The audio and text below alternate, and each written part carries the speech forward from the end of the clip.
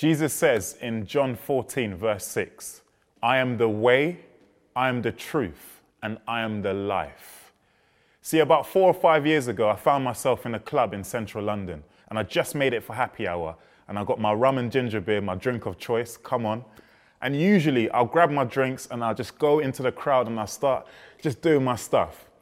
But on this night, for some reason, I found myself standing at the back and just observing. And it just hit me.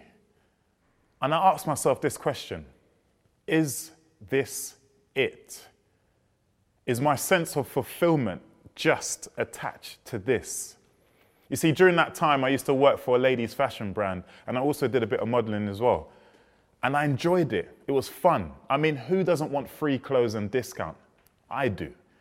Now, I got to experience so many great opportunities working there, but for some reason, I just wanted something else. I wanted something more.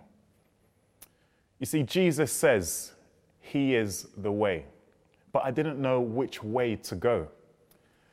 Shortly after that night, I found myself at a bus stop. There's a bus stop near my home that I go to chill and clear my head. And I was asking myself these questions. Is this it? What is next? Question after question. And I remember it like it was yesterday, sitting opposite the co-op, and a bus went past and it said life, faith, and meaning. If you've got questions about life, try Alpha.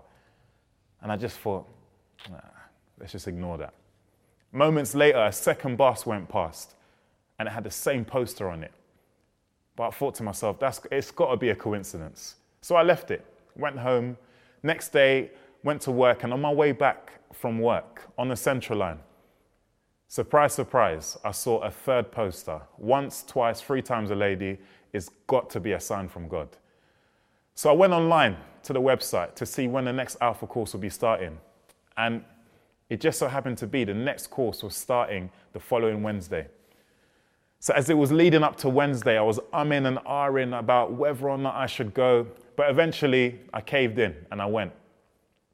So I rocked up on the drive, all on my own, and I was greeted and they placed me into a group. Little did I know that it was going to be one of the best experiences ever. You see, Jesus says that he is the truth.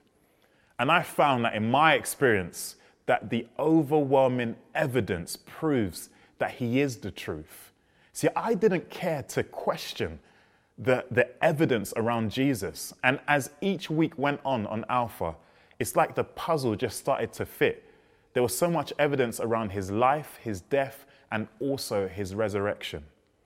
And that is what really moved me. You see, Jesus also says that he comes to give life and life in all its fullness. I didn't realize that he had a plan and a purpose for me, and a good purpose. And as I slowly discovered more and more about Jesus, I recognized that he was calling me into something else. I realized that there's a difference between preference and purpose. You see, I preferred, and I thought I was going to stay in fashion, move to Sweden, live there for the rest of my life, and eat Swedish meatballs, and that was me done. Life is sorted. But God was calling me into something new. He was calling me into something different. You see, there's nothing wrong with working in fashion or doing the modeling, but God had a different purpose for me. It's so crazy that I look back, 4 or 5 years ago, as I walked up that drive, and I just didn't have a sense of direction. But now I sit here, now training to be a pastor, because God is calling me onto this pathway. It's crazy.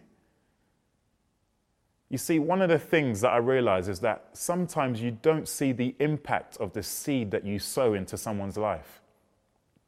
Till today, I don't know who designed that poster. Till today, I don't know who put in money to put the posters on those buses. I don't know. If you're watching this, then shout out to you. Thank you. Sometimes it's the smallest seeds that we sow into people's lives that can have such a great impact. And that's been my experience. Jesus says he is the way, he is the truth, and he is the life. And in finding that for myself, I've begun to understand the purpose in which he has for me.